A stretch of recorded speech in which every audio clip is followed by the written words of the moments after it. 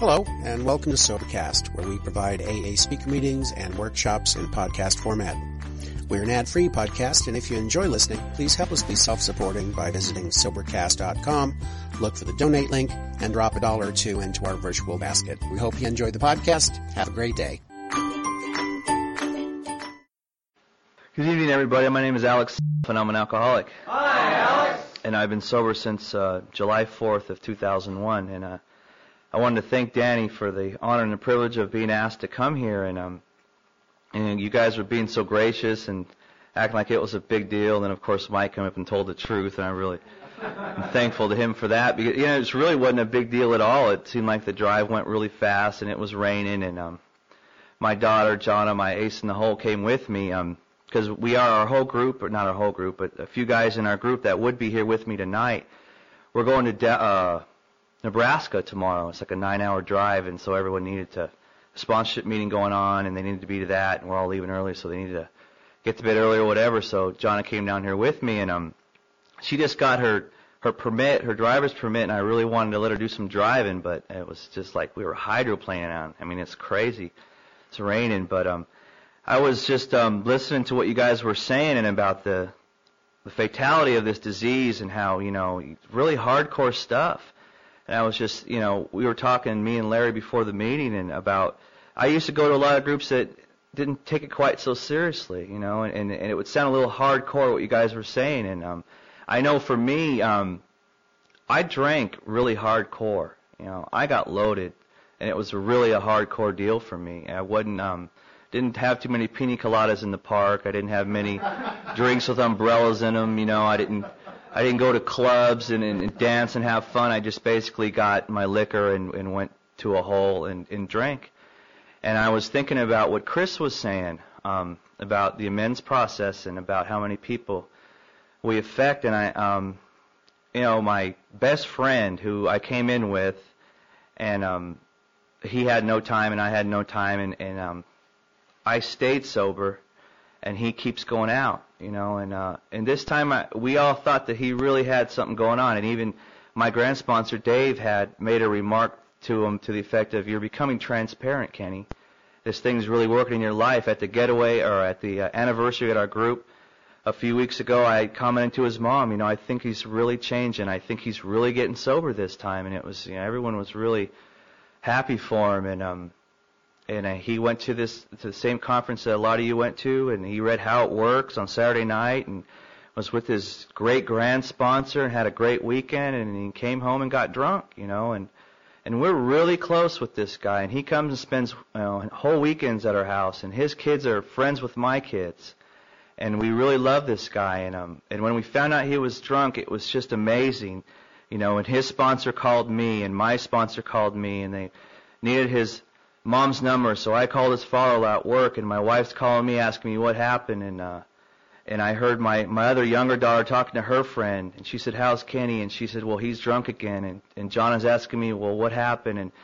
And just on, and everyone in our group is so concerned, and I started thinking about just how many people we affect out there. It's just the mantra, that everyone cries, "I'm not hurting anyone but myself." It just can't be any more untrue, because, the people that we claim to love and the harm that we do is just, I'm just so glad to be in a group that takes this deal seriously, because I did spend many years in AA, and maybe I just wasn't ready, I don't know, but I never heard anything like I heard here about the fatality of this disease. If I wanted something that somebody had, it was what kind of car they drove and how much money they made and what kind of connections they could pass on to me, because I needed money. I needed my life back, because I was, out on the street again, and it was pretty bad out there. I was actually born here in the great state of Texas. I was born in San Antonio in 1968, and lived there for probably about a month of my life, and moved to Southern California, and lived there for 25 years. And you heard my name earlier. My name is Self. I come from a long line of very selfish people. My mom's a little bitty Mexican lady, like 5 feet tall, and my dad's this giant white guy, like John Wayne, like 6'4", and he was 65 when he had me. He was born in 1904, somewhere in Oklahoma, I think, and And it was kind of a strange deal growing up like that. You know, my dad was a senior citizen by the time I was born, and I have something like, I don't really know, maybe 8 brothers and sisters. So I was born an uncle to guys who were already in their 30s and 40s. My dad's first child died of appendicitis in the 20s. And, now you have an appendectomy and that's it, but there was no cure for what she had then. I mean, that's how old she was. She would probably be 80 years old or something if she was still around. And growing up that way was kind of a trip. Going to Little League, and my dad was already in his 70s. And, people talk about how they never felt quite right. Their whole lives they never felt quite right. And maybe my mind is just foggy, but I don't really remember that. I remember having a really happy childhood. It was just me and my brother. We were the last 2 born. And we never lacked for anything. We weren't rich by any means. We just lived in a regular neighborhood in Santa Ana, California. I grew up 20 minutes from Disneyland. And life was great. The weather was great. And I played sports and went to school and did pretty good in school. My teachers liked me, and my parents loved me. Whenever we needed a new washing machine or if something broke, we'd just get another one. Plenty of food on the table, obviously, by looking at me. And I never felt unloved. My dad was very old school, as you can imagine. He'd be 100 next year if he were still around. So, we got disciplined the old-fashioned way. There wasn't any grounding going on at my house. If you screwed up, you got beat down. I mean, that's just the way they did it. And I never felt abused. My dad never hit me because he was in a bad mood. He never drank. He smoked, but he never drank. My mom never drank. They were just really good people, and they were Christian people, and they took us to church. And I can remember always being at church. Never wanted to be there, but I seemed like I lived there. And I remember being there even when I was sick and hurling right in the middle of the sermon, And I just remember thinking, when I have a choice, I'm not coming back here. And it seemed it was about 12 years old. I was about 12 years old. The neighborhood that I lived in was just a regular middle-class neighborhood, and through the years it started going downhill. And I lived across the street from a family, the Garcia family, and I ended up going over there, and that became like my second home. And it was kind of a funny deal. They were really, really large Mexican women, and they loved to party. I mean, they drank, and they got loaded, and it was just a daily thing. It's just what they did. And I stayed away from it because I have one of my older brothers who's probably now 50-something. He is an alcoholic. We don't like to pronounce anyone an alcoholic, but I'm pronouncing him an alcoholic. He's been in and out of prison his whole life. The last time I saw him, we were dropping him off by the welfare office, and he was crying because he didn't have any cardboard and he didn't even have a marker to get a sign because he's one of those guys. We'll work for food, which is kind of funny. It's like, well, go do it. I do. Why don't you just go do it? But he was always drunk. And the first time I ever remember smelling alcohol, it was that sweet smell. And he would just drink gallons of wine, cheap wine. And he'd leave them in the garage, and we used to pour stuff in them and mess around with them, make little bombs when we were kids. And every time I was around Mike, I smelled that sweet smell of wine, that sweet smell of alcohol. And he always was smiling and just kind of like eyes were low.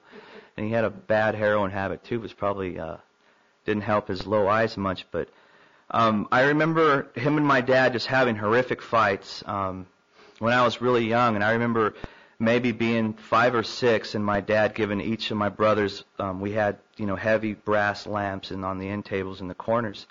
And he took off the shades and took the cords out of the wall and gave us the lamps and said, if he comes in here, I want you guys to hit him over the head as hard as you can.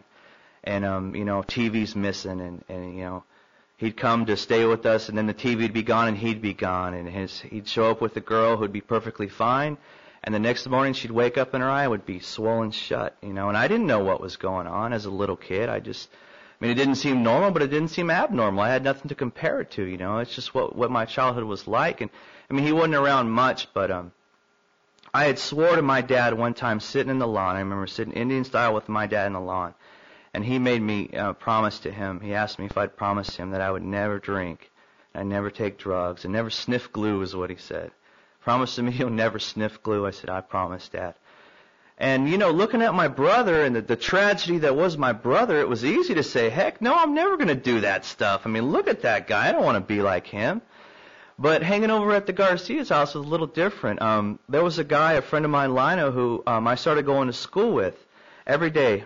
We went to the same school, and he would light one up. I know this is Alcoholics Anonymous, but my experience, this is my experience. My story is he would light one up before school every day. 12 years old, and this guy's smoking a doobie on the way to school every day.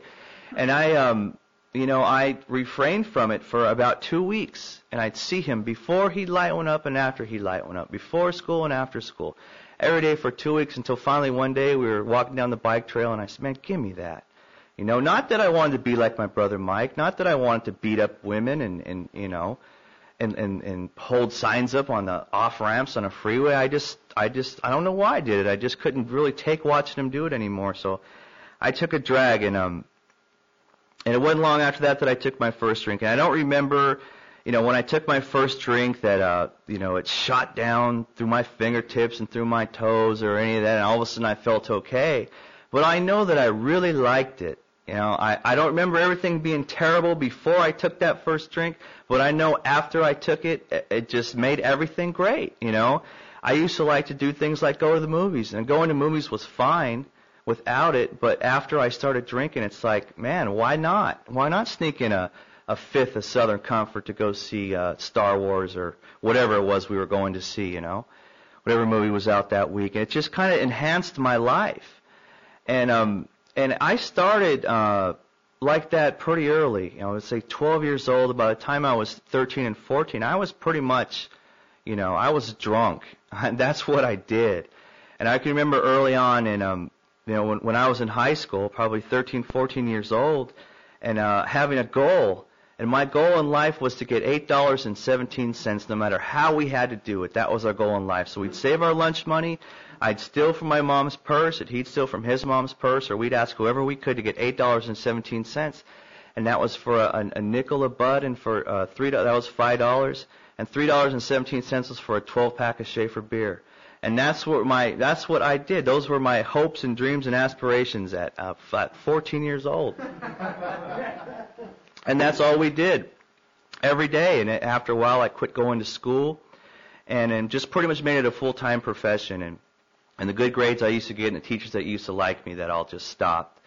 And I became pretty much full-blown, and I would just go hang out at the Garcias because, like I said, that's just what they did. I mean, that's what their occupation was. They just got loaded. They got their welfare checks, and they bought lots of beer. And in California, the price of aluminum is a lot higher than it is anywhere else I've ever been. So the cans we would drink, we'd stomp the next day and go get more. And that's all we did was just get loaded day in and day out. And I remember being 14, 15 years old, and I was hooked on the soaps. I watched General Hospital and All My Children and One Life to Live. Instead of going to school like normal kids did, I was sitting at home getting loaded watching soap operas. And it was a trippy deal growing up in that environment. It was like our own little ghetto there. And just to give you an example of what it was like, I remember one Christmas, I wanted some chocolate chip cookies, and so I went to the store, walked to the store, and got me a roll of those cookies, and they didn't have chocolate chip cookies, so I got sugar cookies, and I told Rachel to put them in the oven and cook them up for me because it's Christmas time. Let's celebrate with some cookies. Of course we're all drunk, and she put them in the oven, and excuse me, they came out. They came out of the oven, and I took a bite of this cookie, and I tasted something crunchy. And I looked at it, and it had little black marks in it, and I said, wait a minute, these are sugar cookies. They're not chocolate chip cookies. And what had happened is the oven had scared all the roaches from the bottom where the heat was coming up to the top of the oven, and they had came down into the cookies.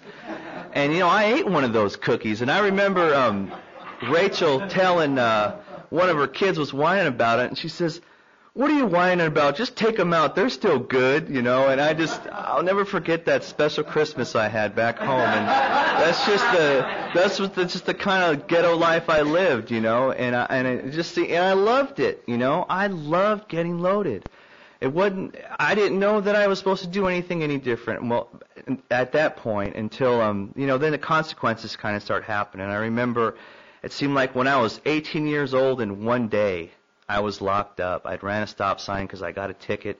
I didn't pay, and I ended up in jail. And it wasn't one of the kinder, gentler jails that they have now with the glass. It was the old ones with the bars. And I remember sitting in there with the old men and the biker guys with the tattoos, and just being petrified and in there shaking, and just thinking, I'm never going to do this again. Whatever it takes, I am never going to be in this position again. I'm going to get my stuff together, and I'm going to start going to school, and I'm going to quit drinking because it's starting to cause problems in my life. And I talked about never. There was never anything wrong in my life that I remembered up to that point. But I had already gotten past that point. Now when I wasn't loaded, I did feel bad. When I wasn't drinking, I did feel different. I felt, Clancy talks about that invisible spring in my gut. And when I wasn't drinking and when I wasn't getting loaded, it just tightened and tightened. And I was already at that point in my life where I could not function without it. I had to have alcohol in my system just, in order to function. And it got a lot worse. And I'm a furniture mover. I move furniture. I drive a truck. I've always moved furniture since actually dropped out of school to move furniture. And that's what I was doing at the time. I started moving furniture. And moving furniture is a great job because you get to go into people's houses and you get to pack their stuff up. And it's a great deal if you're an alcoholic and you don't have any money. Because anything that they have that you think, you need or you want, you can just go ahead and take. Pack a box for them and pack a box for you, and you just take that home. And it really allowed me to function, because I used to spend my money as quick as I got it. But this enabled me to stay loaded all the time. We'd make up our own rules like, oh, man, it's against federal law to pack alcohol. We got to take that with us, And I lived in my, at this point in my life, I was living in my mom's garage. And I used to sit in the garage, and I lived there with a dog, while all my friends and people that I knew their lives were flourishing, and they were going to college, and I guess they were going into computers or pre-med or whatever it is that people do, And I was living in a garage with a dog at my mom's house, and I was drinking stolen vodka out of a plastic bottle.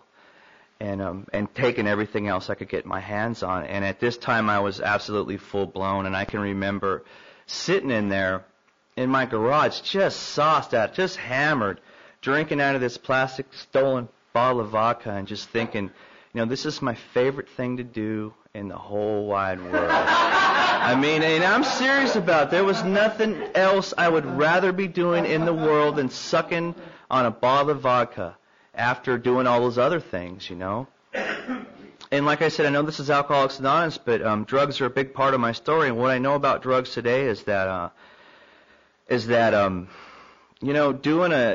could do a boatload of cocaine, and it would make me feel nervous and twitchy, and I would be always scared and looking for somebody. I don't know who I was looking for, but I was looking for somebody, and they were always on their way to get me.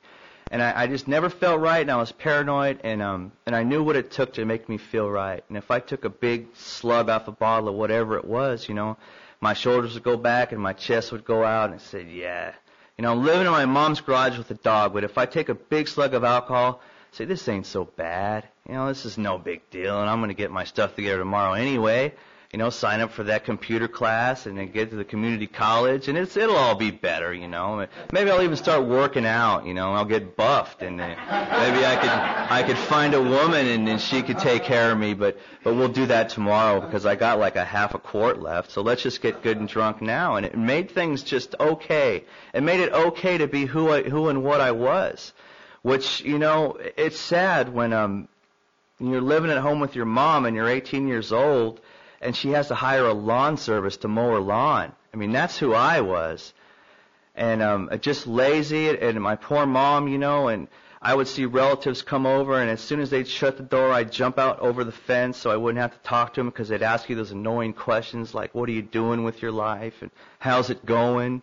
And how are you going to stay sober through questions like that, Living in a garage with a dog, oh, things are wonderful, I think...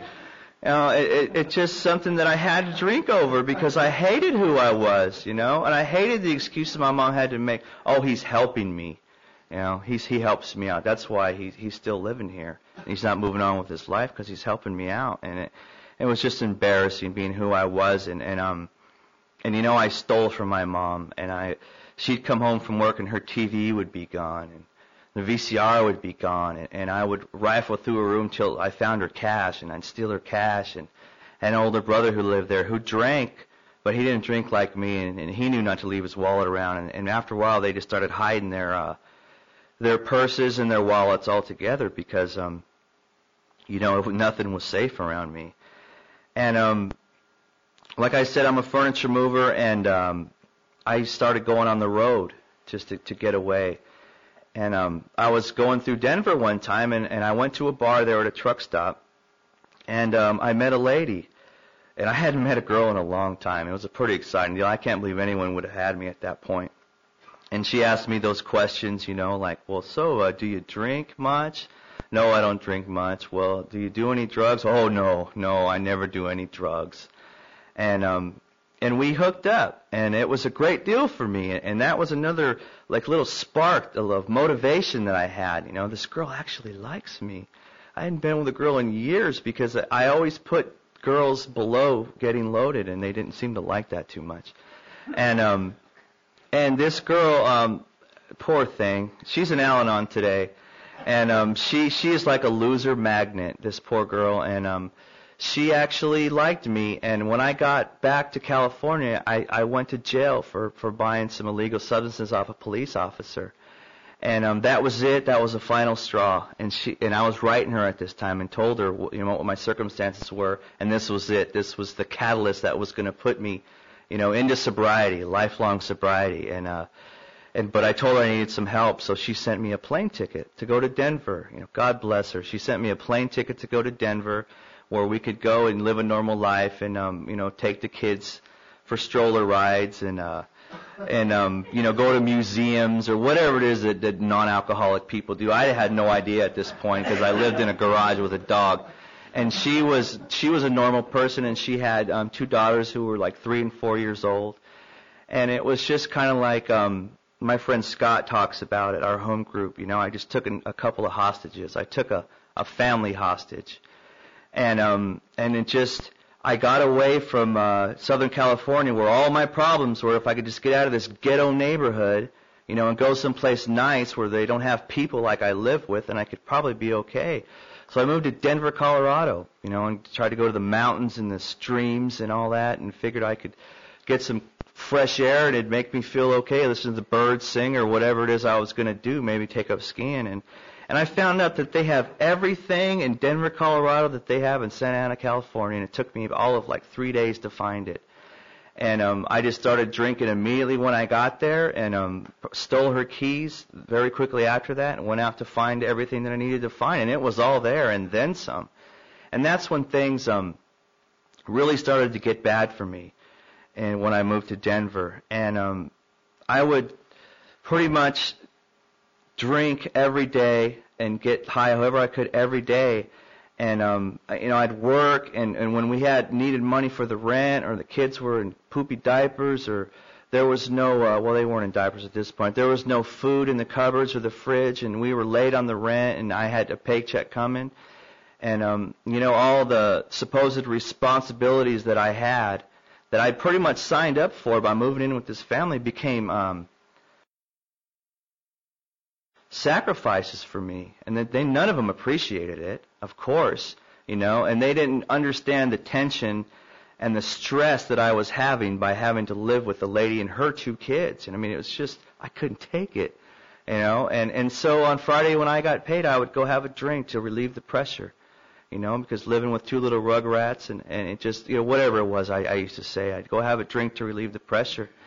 And, I'd usually show up either 1, 2, 3 days later with not a penny in my pocket. The rent was due, like I said, maybe coming home to an eviction notice on the door, which is, how do you stay sober through something like that? When you have the rent money and you spend every penny and you come home to an eviction notice on the door. And there's no way that I could handle that type of deal. I had to drink. And so I did, and it didn't take very long for her to get sick of me. And so then she just started kicking me out. You know, I'd come home with my sorry stories, and she'd just put me out. And, you know, she'd kick me to the curb, and it got to be a pretty regular deal for me. And at this point, I started staying at homeless shelters. And I could stay sober for a while, and I started going to Alcoholics Anonymous at this point. And I remember the first time going to a meeting and walking up those steps and going through the door and seeing the smoky room and all the old guys with their cigars and the coffee, and seeing the steps on the wall, and they had promises on the wall. And this old timer, he came and gave me there was a medallion, a 24-hour medallion, and he said, "Put this in your mouth." He goes, "When it dissolves, you can take a drink." And I thought, wow, that is so cool, you know.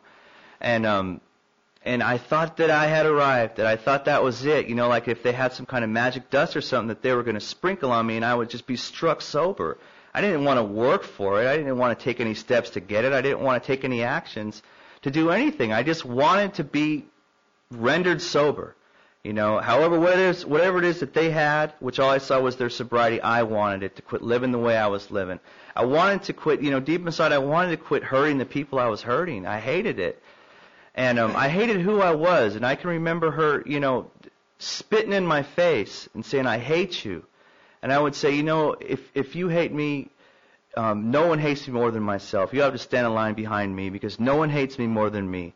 And I can remember going to Alcoholics Anonymous and just you know, sitting in there and crying. I loved it because they had tables that I could cry on, and I wouldn't listen to what anyone had to say, and it was great because you could just get up, and whenever someone was sharing that was a little bit too boring, I'd have to go to the bathroom. Whether I had to go to the bathroom or not, I'd get up, go get a drink, or go to the bathroom, or whatever it was. And I, you know, needless to say, I couldn't stay sober in that environment. I didn't understand how they stayed sober. They just basically said, "You need to work your program and you can have what we have." And I didn't know how to work the program. So I just did what I had to do. I got drunk. And at one point, I found myself living at a crack house. And it had been months since I had seen this lady and her kids, and at this time we had one of our own. And I remember when my son Christian was born, I remember swearing on this little baby as he came out, you know, "I'll never get loaded again, I'll never drink again." And at that point I had pretty much ran out of things to swear on, whether it was my father's grave or my son's birth, or, you know, they held about as much weight as a New Year's resolution, which I made every year too and never kept. And things got really bad. I remember one time walking to the laundromat with all my clothes, and I had a car when I left them, and I gave my car to the dope man for a few rocks and some beer money, and I had lost that too. And I remember walking to the laundromat, and they came by, and her father was in a bad horse accident, and he had broken his leg. And they were on their way to see him, and there I was walking down the street with my bag. And, you know, they pulled over and see me. They hadn't seen me in months, and they'd seen the condition I was in. And it just, you know, to see him and my little boy who grown up, you know, he came running out of the car, and I thought they were all just going to start yelling at me and screaming at me, "And you're a bum, you know, you are." I thought they were going to tell me basically what I was, and they were glad I was gone. They never wanted to see me again, and they didn't. And they started crying, and, you know, "Where have you been, and what are you doing?" And I just... The shame and the guilt and remorse of situations like that are just unbearable for someone who has no solution, you know. And I don't even know how to describe the horror and the remorse and the hopelessness of basically, you know, living in a place like that. And there was one point where my mom wrote me off. The lady that I was living with wrote me off. I was living in a state where there was no one left, and there was no, Clancy talks about, there was no friendly direction. There was no place that I could go where anyone would be happy to see me, you know, and what a glorious place it was for me to be. I had no idea at that point that it was, but I had ran out of options, and my girl that I was with had moved out of the state to get away from me. It had gotten so bad. And I remember Jonna writing me a letter saying to the effect of, you know, "You would have been a good dad." And we were supposed to get married, and I had went and had a drink to one last hurrah, and ended up doing the same thing again. She couldn't take it, and they were leaving the state, and it just, you know, then it just got worse and worse. And And I ended up following her to Oklahoma.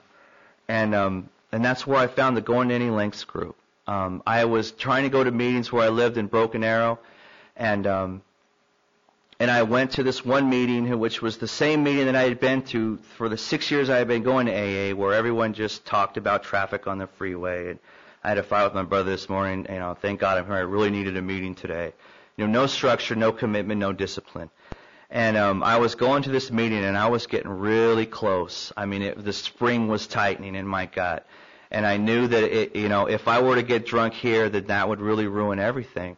And like I said before, I'm a mover, and I was looking for work, and I opened the phone book, and I picked a moving company. And this guy said, yeah, there's a lady moving tomorrow. Just show up at this house, and you can move her. So I show up at this house, and we're moving her, and I saw she was carrying around her keys, and she had a medallion on there, a 3-year chip. And I said, are you a friend of Bill's? And she said, yes, I am a friend of Bill's. I go to the Going to Any Lengths group. And I said, well, I'm having a really hard time staying sober. And she said, well, I'm going to give you this address to this group. She goes, if you're serious about staying sober. If you're not serious about staying sober, I got plenty of other groups you can go to. But if you're through screwing around, I'll give you this number. But if you're not through, I won't give it to you, And she just kept toying with me. I'm like, give me the number. And she gave me the number, and I didn't want to go because I wasn't quite sure that I wanted to. I was quite sure I wanted to quit drinking, but actually I was scared of what I was going to find there. I didn't know what was going to go on there, I mean, I had never really been to anything like that, and I just kind of liked my meetings where I could lay my head down on the table and whine and cry or fall asleep. Sometimes I'd wake up with drool on the table after the Lord's Prayer,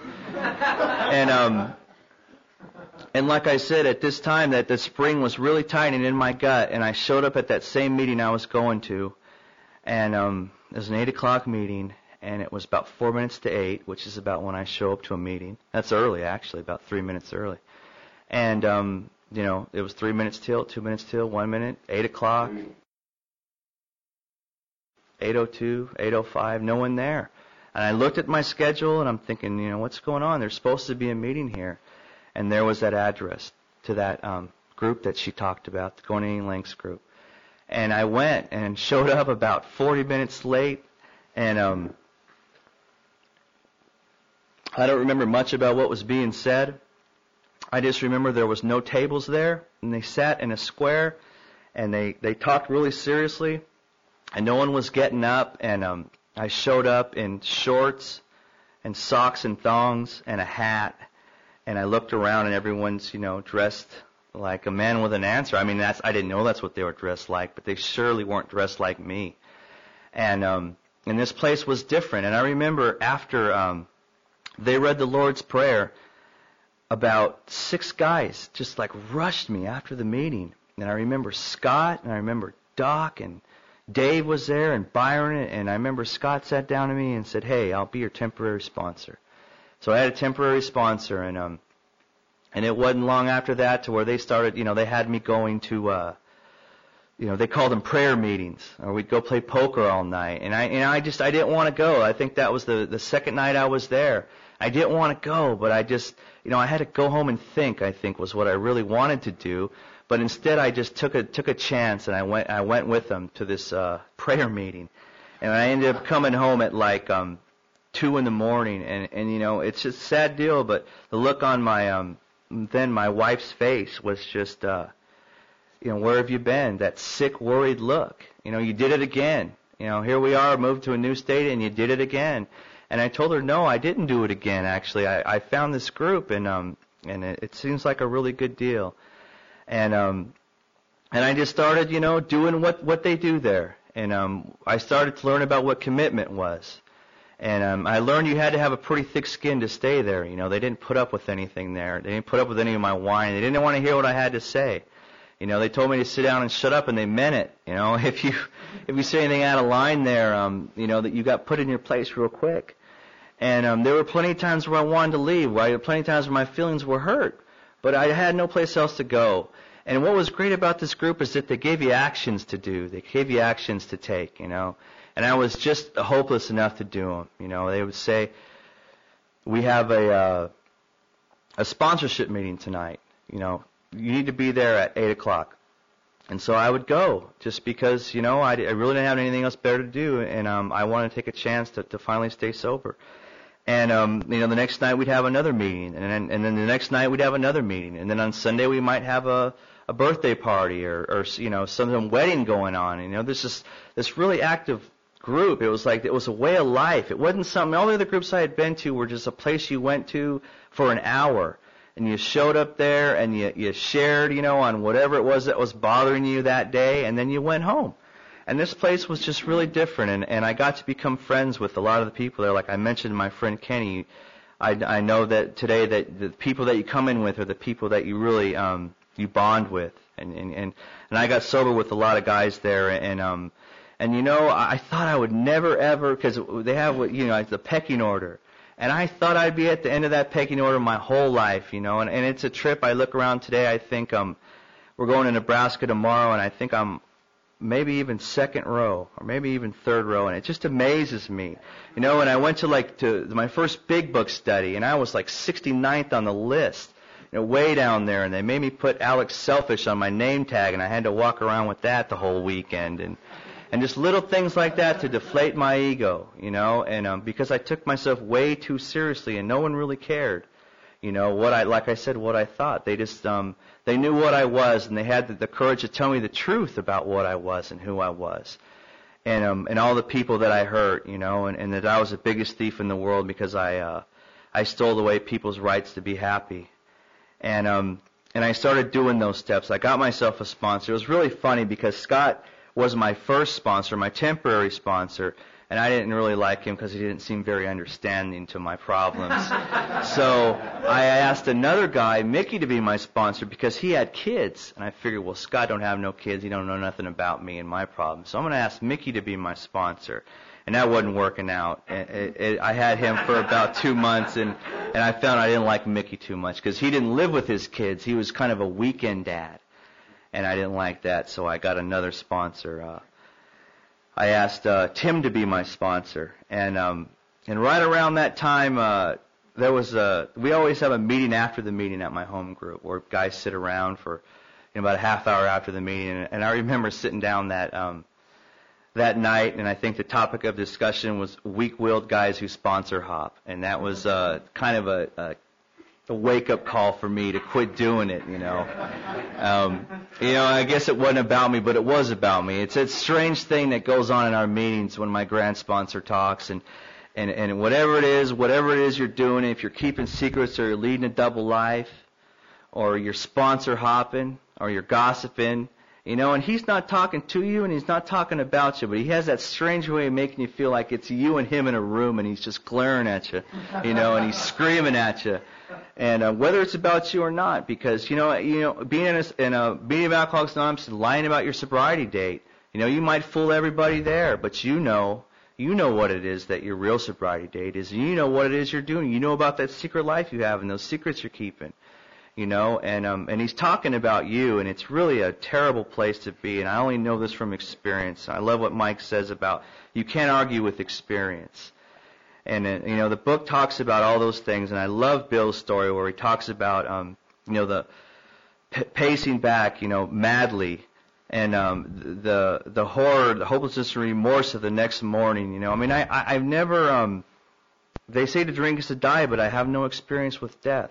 But I'll tell you, the next morning, after a good bender, that I have down pat, like I said, no friendly direction. And I know that I am what Bill describes. And I remember when I lived in Denver and I was going to meetings here and there, I used to carry around a bag. I had my tools in it, my map book in it for work, and I always had a big book in there, which was kind of strange, being at the crack house with a big book in my bag.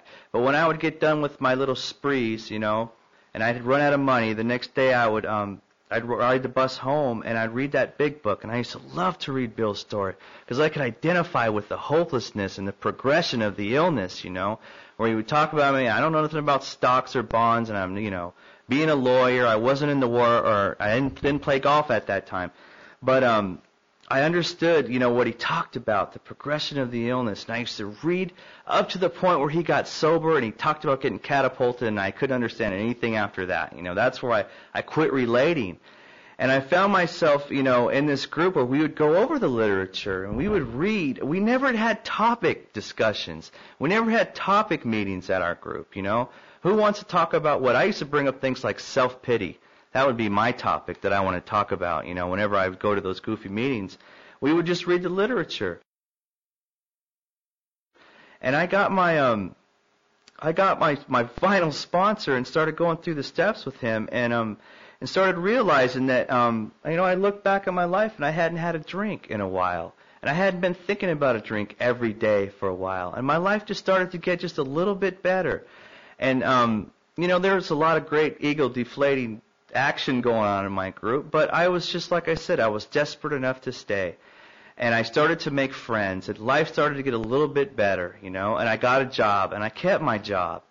And my employer, I used to hate people at my work, the guys who always did what their boss said and they all showed up on time. I thought they were a bunch of butt kissers. And I started to become one of those butt kissers and realized that's not what I was at all. I was just taking directions from a sponsor.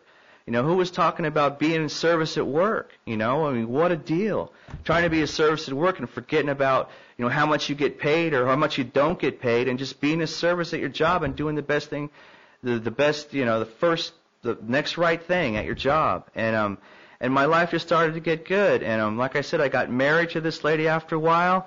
And I love our group because it's about family recovery. And our family got sick together, and I put my family through 8 years of pure hell, pure selfish, self-centered hell. And we got very, very sick together. And, thank God for Al-Anon. We have Al-Anon in the next room at our group. And it's not like we make fun of them, or we don't, associate with them. They're right in the next room. And my wife, and it's not her story, but at one point when I started getting sober, my wife was so miserable that she was actually talking about suicide. And thank God that there was a place for her to go, because she had told me so many times, if you would just get sober, if you would just stop doing what you're doing, I'd be okay. And, I would say something like, whatever, if I got sober, you'd find something else to cry about. She said, no, I wouldn't. Try me. And I started getting sober, and she started getting worse. And I guess it was because she wasn't responsible for my sobriety. I don't know, but she started getting sicker and sicker. And thank God for Al-Anon, and she started going to Al-Anon meetings. And my job was going along so well at this point that, I started making a lot more money. And I have my own truck now. And my boss came up to me and said, you know what, Alex? He goes, you go to these meetings. I don't know why you go, because someone else said, yeah, you don't look like an alcoholic to me. You don't look like you have a failed disease to me. I don't see why you have to go to those meetings. They've done what they can for you. It's time to make some money. And I talked this over with my wife, and he threw out this just tremendous figure of money I could be making. And I'm like, well, hey, I guess we'll try that. And so I basically left my group. And it wasn't 2 weeks later that those thoughts started coming back to me. And, it wasn't about a week after that I was drunk. And I started lying to my wife, because my job is not an 8-to-5 job. My job, it takes me out of town. I work late. I basically have no accountability because, I'm not supposed to be home at 5:30 every day. I get home when I get home. And I would just say, oh, they stopped me at the scales tonight, honey, 2:30 in the morning. Oh, it was a really long job. All of a sudden I was working late every night after, I was really getting loaded. I would go to my, I have a sleeper in the back of my truck. I would go to a truck stop, and I would just get loaded in my truck. And it wasn't like that 8 months of sobriety, which is the longest I had ever had since I was 12 years old, qualified me to drink as a normal person, or even like a regular person. I mean, you would think I'd start with a few beers or something and kind of build up to that, but I went right back to that. And it wasn't about, a couple weeks after that, we had a couples meeting at our house. And I wouldn't go into the group. I went one time since I was getting loaded again, and I gave a fake sobriety date, my regular sobriety date, and lied, and it felt so bad I couldn't take it, so I just quit going altogether. And it was a Sunday, and the whole group was coming to my house, and I knew I was lying. And I just could not look in the face of my sponsor and my grand sponsor and everyone else there and say everything's okay. So I I think I called my cell phone so my wife could hear it ring, and I picked it up and talked to nothing and said, okay, I'll be right in. And I told her that I had a job to go do. And I went straight to a motel room, and I got a big batch of those outside issues, and I got a lot of alcohol, and I sat there, and I meant to go home at about 10 o'clock and say the job's over, honey, I'm home. How did the couples meeting go? But the problem was that it wasn't done. I still had plenty of stuff left at 10 o'clock, and it lasted me till like 1 or 2 o'clock. And then as soon as I had that alcohol in my system, I had to get more. And I stayed there, and I had a job to go to actually in Dallas the next day, and I blew that off. And now I had blown off my family. I had blown off my job after I had already blown off my group, and I was there again. And it finally did run out. And that was on July 3rd of 2001. And I sat in that motel room and drank as furiously as I could, as much as I could, until it was all gone. And then I sat in the bed and just wailed and just cried and just, here I am again. And I called my wife the next day and told her, I know what I have to do. And she says, yeah, I know what you have to do. I figured she'd be yelling and screaming and, well, go find the Tulsa homeless shelter now, you loser. You did it again, and here we are again. But she didn't, because she had someplace to go that night. And she had someone to talk to, my grant sponsor, about the disease of alcoholism. And his wife, Susan, picked her up to take her to an Al-Anon meeting that night. And, and I haven't had a drink since that day. And I'll tell you one of the most important pieces of information that I got that next day when my grant sponsor did sit me down, eye to eye, and among other things, telling me I had lost my right to drink. And he told me one of the most important things I'll ever hear in my life. He said, Alex, I want you to remember what it was like in that motel room. I want you to remember crying on that bed and wailing and screaming and asking yourself, how did it happen again? Because that's as good as it's ever going to get for you. That's it. That's the pinnacle now. I mean, that is as good as it's ever going to get for you. You're never going to go back to any kind of conviviality and release from boredom and worry. That is just as good as it's going to get. And I believe that. And today, I know that that's true because I visit places where someone was talking about the stream of death and misery. And we go to places.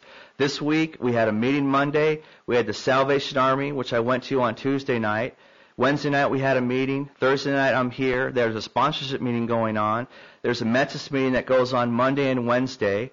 The jail is tonight, so there's going to be 3 gentlemen there that are going to arrive late at the sponsorship meeting because they're going to be at jail just trying to reach their hand out to another suffering alcoholic.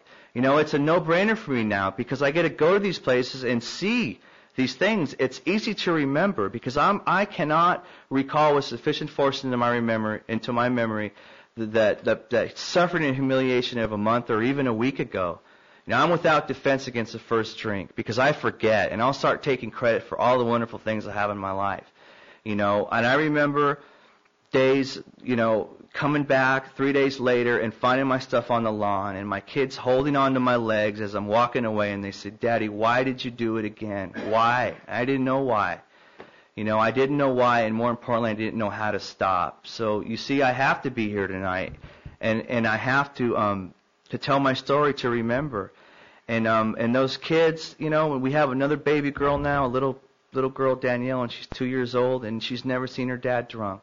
The other day, a little while ago, she's just starting to go potty, and she went on she said, Daddy, I need to go potty. So I put her on the toilet and took off her pull-up and put her on the toilet, and I was shaving, so I gave her a little privacy, kind of turned in the mirror, and I was shaving, and turned around, and she had fell in the toilet, and I reached her out and got her out, and my point is that, I was there. I was actually there to pull her out, I'm accountable to my family now. I am dependable. I come home. I have a job now for the last 3 years, and they like me. They want me to stay. I'm faithful to my wife, My kids, I'm in the process of adopting those 2 girls. And, I have a life today beyond my wildest dreams. It's not like I even really got my life back because I never had a life until I got here. Alcoholics Anonymous really works, and I'm a person who could not stay sober for whatever reason. I thought I was the unconstitutionally incapable of being honest, the constitutionally incapable of being honest guy. I thought, I was such an unfortunate. I wasn't at fault. But yet I'm here today, and I'm sober.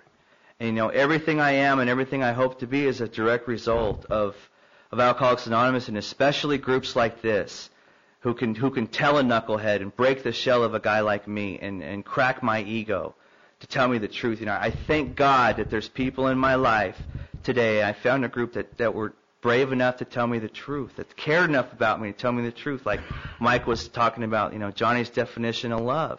Because without those people, I would still be drunk today, and I wouldn't have that family, and I wouldn't have anything. I would just be, because I don't function when I'm out there. I'm pretty much of a bottom of the barrel guy, and if I was still alive, my life would be just a slow, painful, miserable, gray existence. And today it's not like that, and I just wanted to thank you for my life.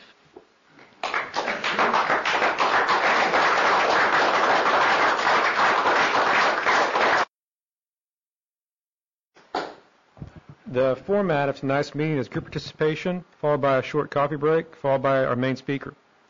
We ask that you limit your comments to 2 or 3 minutes so we can hear from as many people as possible. We also ask, in order to avoid interrupting the meeting, to show respect to those who are sharing, you turn off all cell phones and pagers and refrain from getting coffee during the meeting. Before we begin, I'd like to thank our speaker, Alex, for coming to speak for us tonight. Let's start tonight with Danny.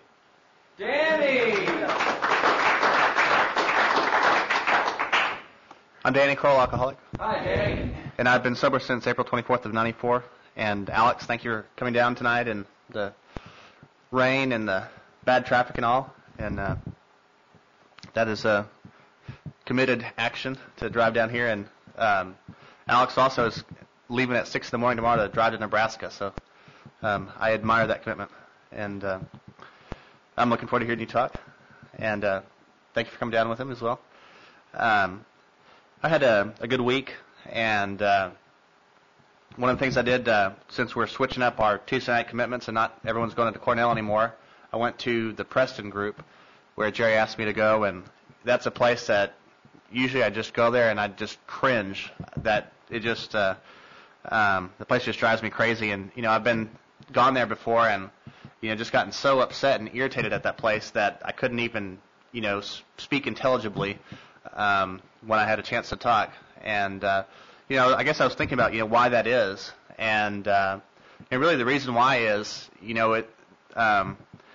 the stream of death and misery just runs through that place, and there seems to be really, at least my perception is that they're real heavy into everything's saying everything is just a suggestion. You don't really have to do anything, and half people are on medication and have shrinks for their sponsors, and there's just a lot of sickness and a lot of stuff that goes on, at least from my perception, and I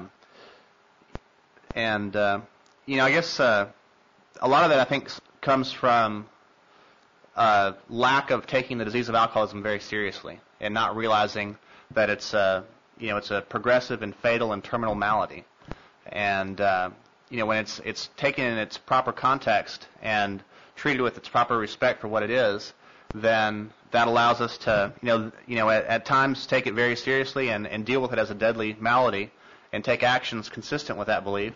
And when we do that, then that allows us to have a lot of fun and laughter later. And I'm so grateful for Mike for always emphasizing that this is a program that for the the desperate and the hopeless, not the people that are just half measures, I guess. And I also love the the book studies that we have, and we always talk about alcoholism and its hopelessness, and that's just so vitally important to keep this thing in its proper perspective. And anyway, I'm glad to be here. Thanks.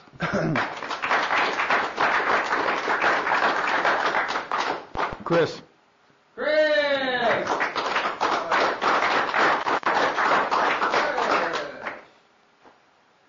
Chris Hatfield, alcoholic. Hi, Chris. Sobriety dates February 10, 2003. And the spot of today. Through practicing steps and having a sponsor and talking over the seriousness of the defects that a person has in his alcohol and his abuse to people and the damage that we've done and the wreckage in the past.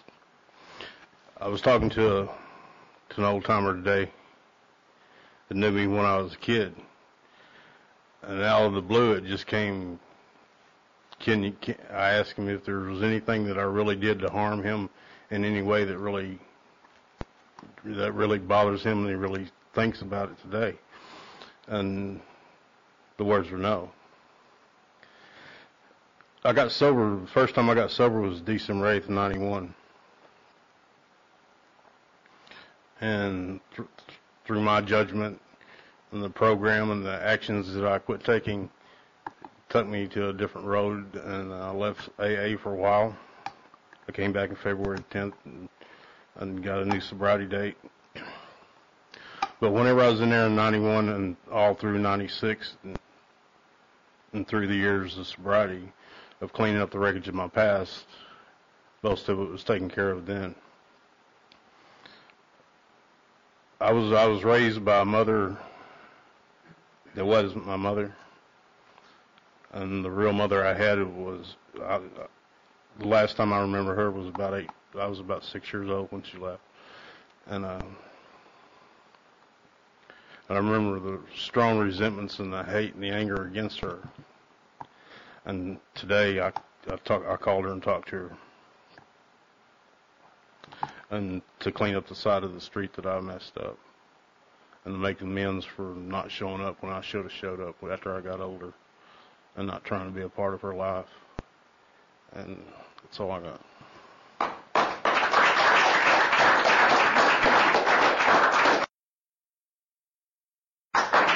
Jerry.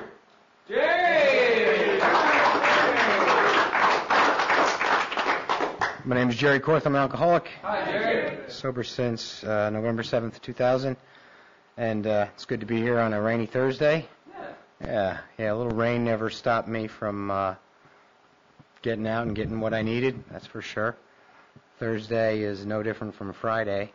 To me, Thursday was always just another day to get wasted, just like Friday and Sunday and Tuesday. And it didn't really matter why. Half the time I forgot what day of the week it was before I got here, you know.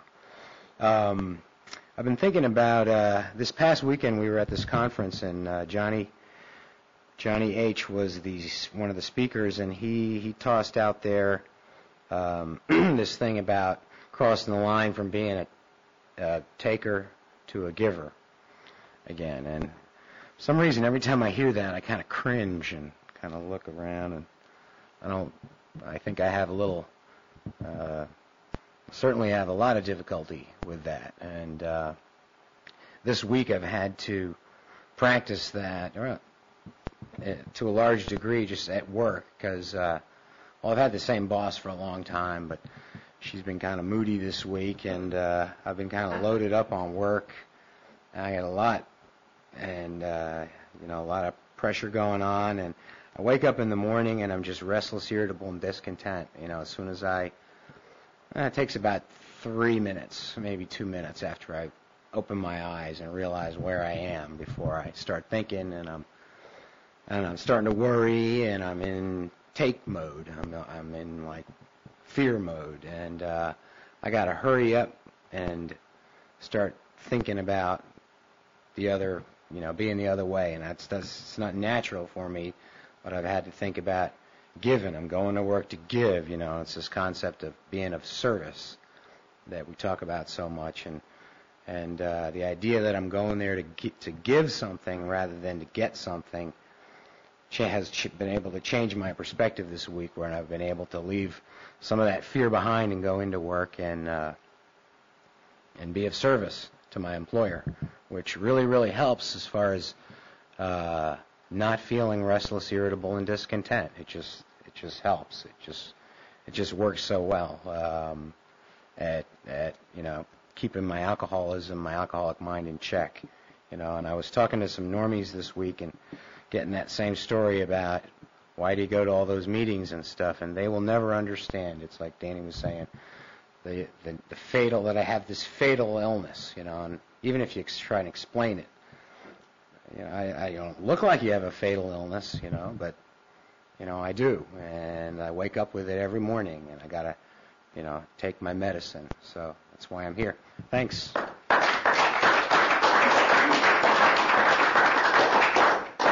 Larry?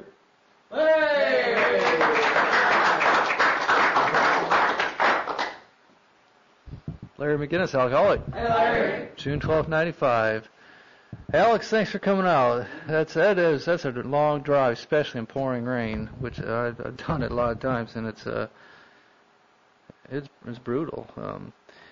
But you know, I think people like you, the examples in my life that do things like that.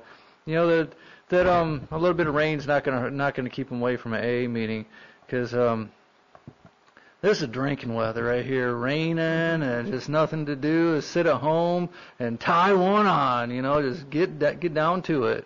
Just do some drinking, you know, and that's what I used to do. If it was raining, I was drinking. If it was sunny, I was drinking. I was drinking all the time, but you know, and as far as I'm concerned, if it's a good day to drink, it's an even better day to go to an AA meeting. You know, if I'm sitting there thinking that, you know, remembering about how this is such a great day to drink, then I can't think of a better place to be than here. You know, because all I know is that at one time in my life that I didn't think that there was any way that I could stop doing what I was doing. You know, I thought I was one of those people that was constitutionally incapable of being honest with themselves. That it didn't matter what I did, I was going to end up getting drunk again, because that's what I did. You know, time after time after time. Boy, I tell you, you know, by surrendering to the fact that I'm hopeless, and that I can't do it, and that I need some help, and surrendering to a God, you know, and a sponsor, you know, and an AA group, and some simple principles that we talk about in these books, you know, and taking directions, you know. Shoot, I had a hard time with that, you know, still do, but I know if I went down the other way, you know, me and Alex were talking about that you know, there's a lot of groups out there, and there's a lot of different types of programs out there, and sobriety, and some people seem to be able to do it that other way. All I know is I know I'm not one of those people. I know that for a fact, because I tried it for a lot of years, going out there and sitting in the back of a meeting, you know, that had 200 people in it, because I knew nobody's going to talk to me. And then as soon as that meeting got done, I'd be out the door, and no one would ever notice me, because it's a big group, you know. And yeah, you know, I just I'm grateful that that someone pulled me in and asked me to get in the middle of a group and get involved, you know, and quit hiding, you know, and quit trying to do it my own way, because all I know is that it didn't work for me. And but what we do here has worked when nothing else did. And with that, you know, there can be no argument, because that is my story. That's all I got. Thanks.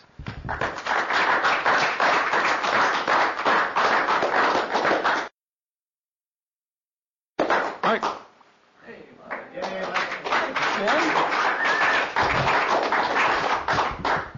Thanks, Tim. I'm Mike Erickson, alcoholic.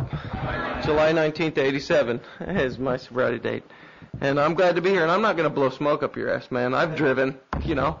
I've driven on nights worse than this to get back and forth to Tulsa, and left later and got home later, you know. Why? Because I suffer from a disease called alcoholism, like Danny talked about and like some of you guys have also talked about. I suffer from a deadly disease that demands that I do things that normal people don't have to do. Normal people don't have to do this stuff. They don't.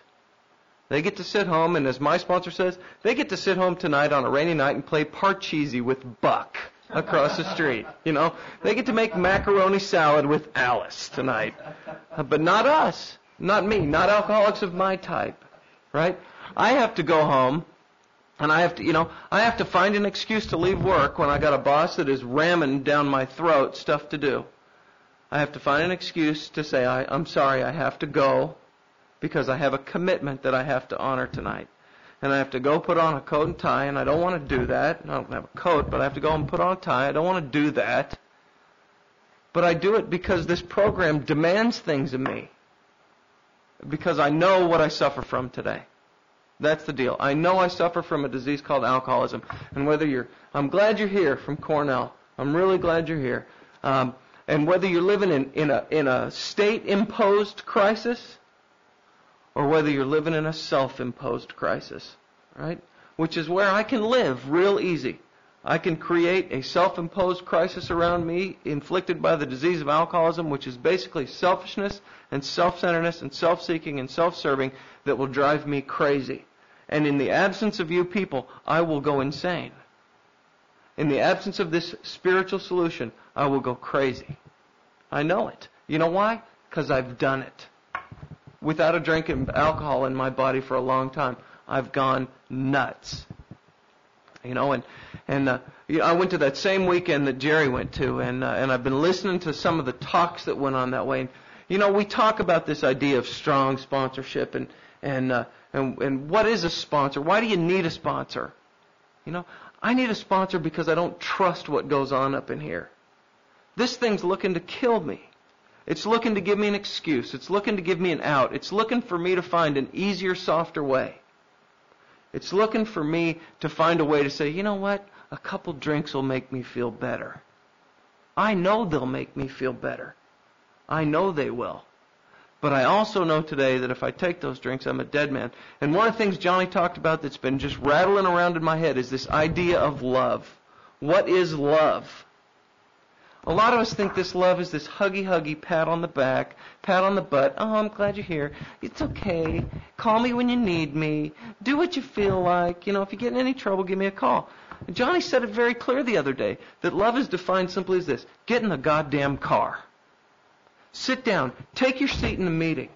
Show up early. Shake somebody's hand.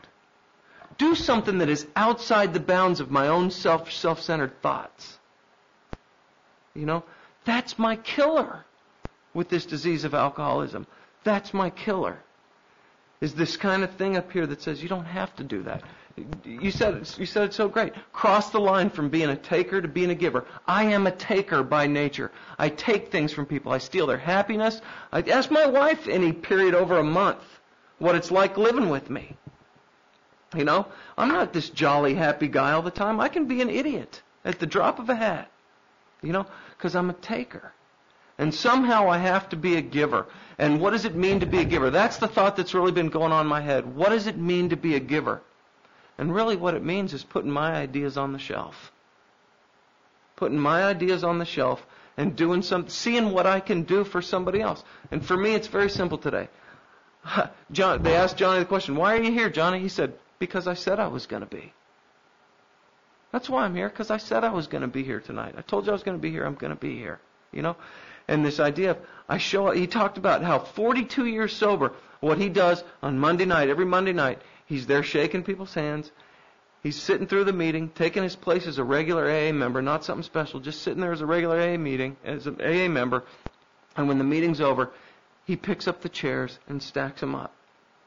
And he does that week after week after week after week, every Monday night at his home group. Thank God for an example like that. Thank God. If I had my way, I wouldn't be here.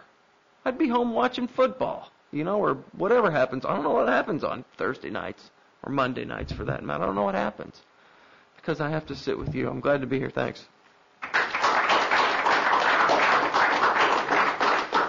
Ben. Benny!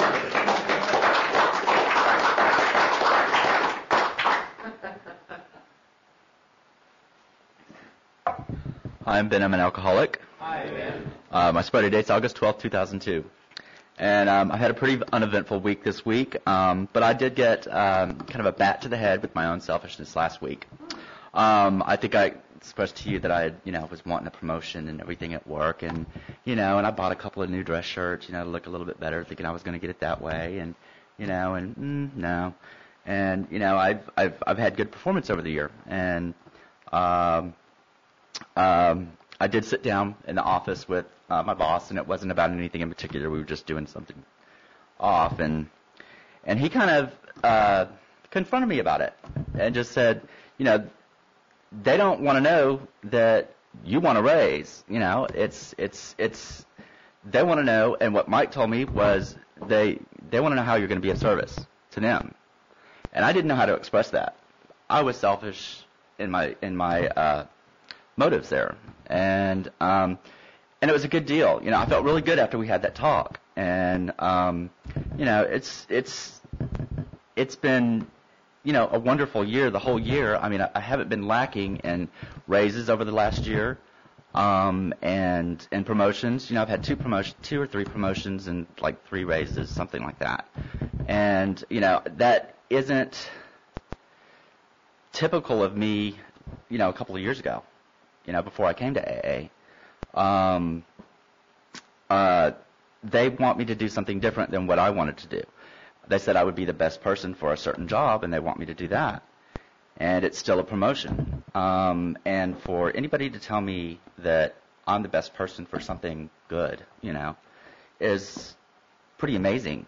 And, you know, it's been because of y'all, you know. I was watching the Video Music Awards a couple of weeks ago, and Missy Elliott won Video of the Year or something like that. And she gets up and to accept her award, and she has a lot of people behind her. And she thanks all these people, her stylist, her producer, her director, just, you know, a ton of people. And because she wouldn't have made that video, and she wouldn't have gotten Video of the Year without all of those people. And y'all are like those people to me. Y'all help me get through life. And that's, you know, a good deal. And that's all I have. Thanks. Mitch.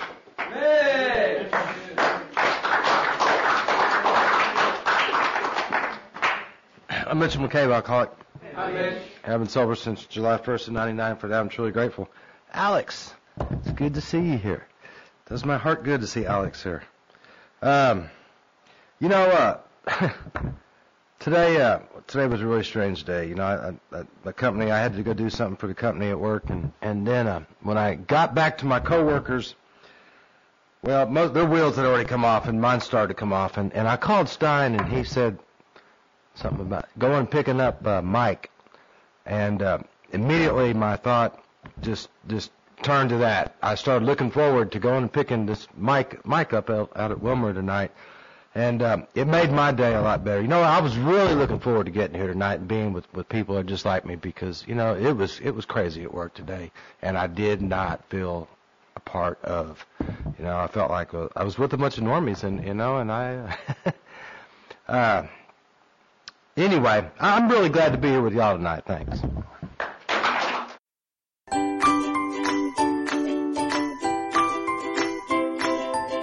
Thanks for listening. I hope you enjoyed the podcast. Sobercast is ad-free, and we'd like your help in order to keep it that way. So if you'd like to help us be self-supporting by pledging $1 or $2 a month, visit Sobercast.com and look for the donate links. Thank you very much.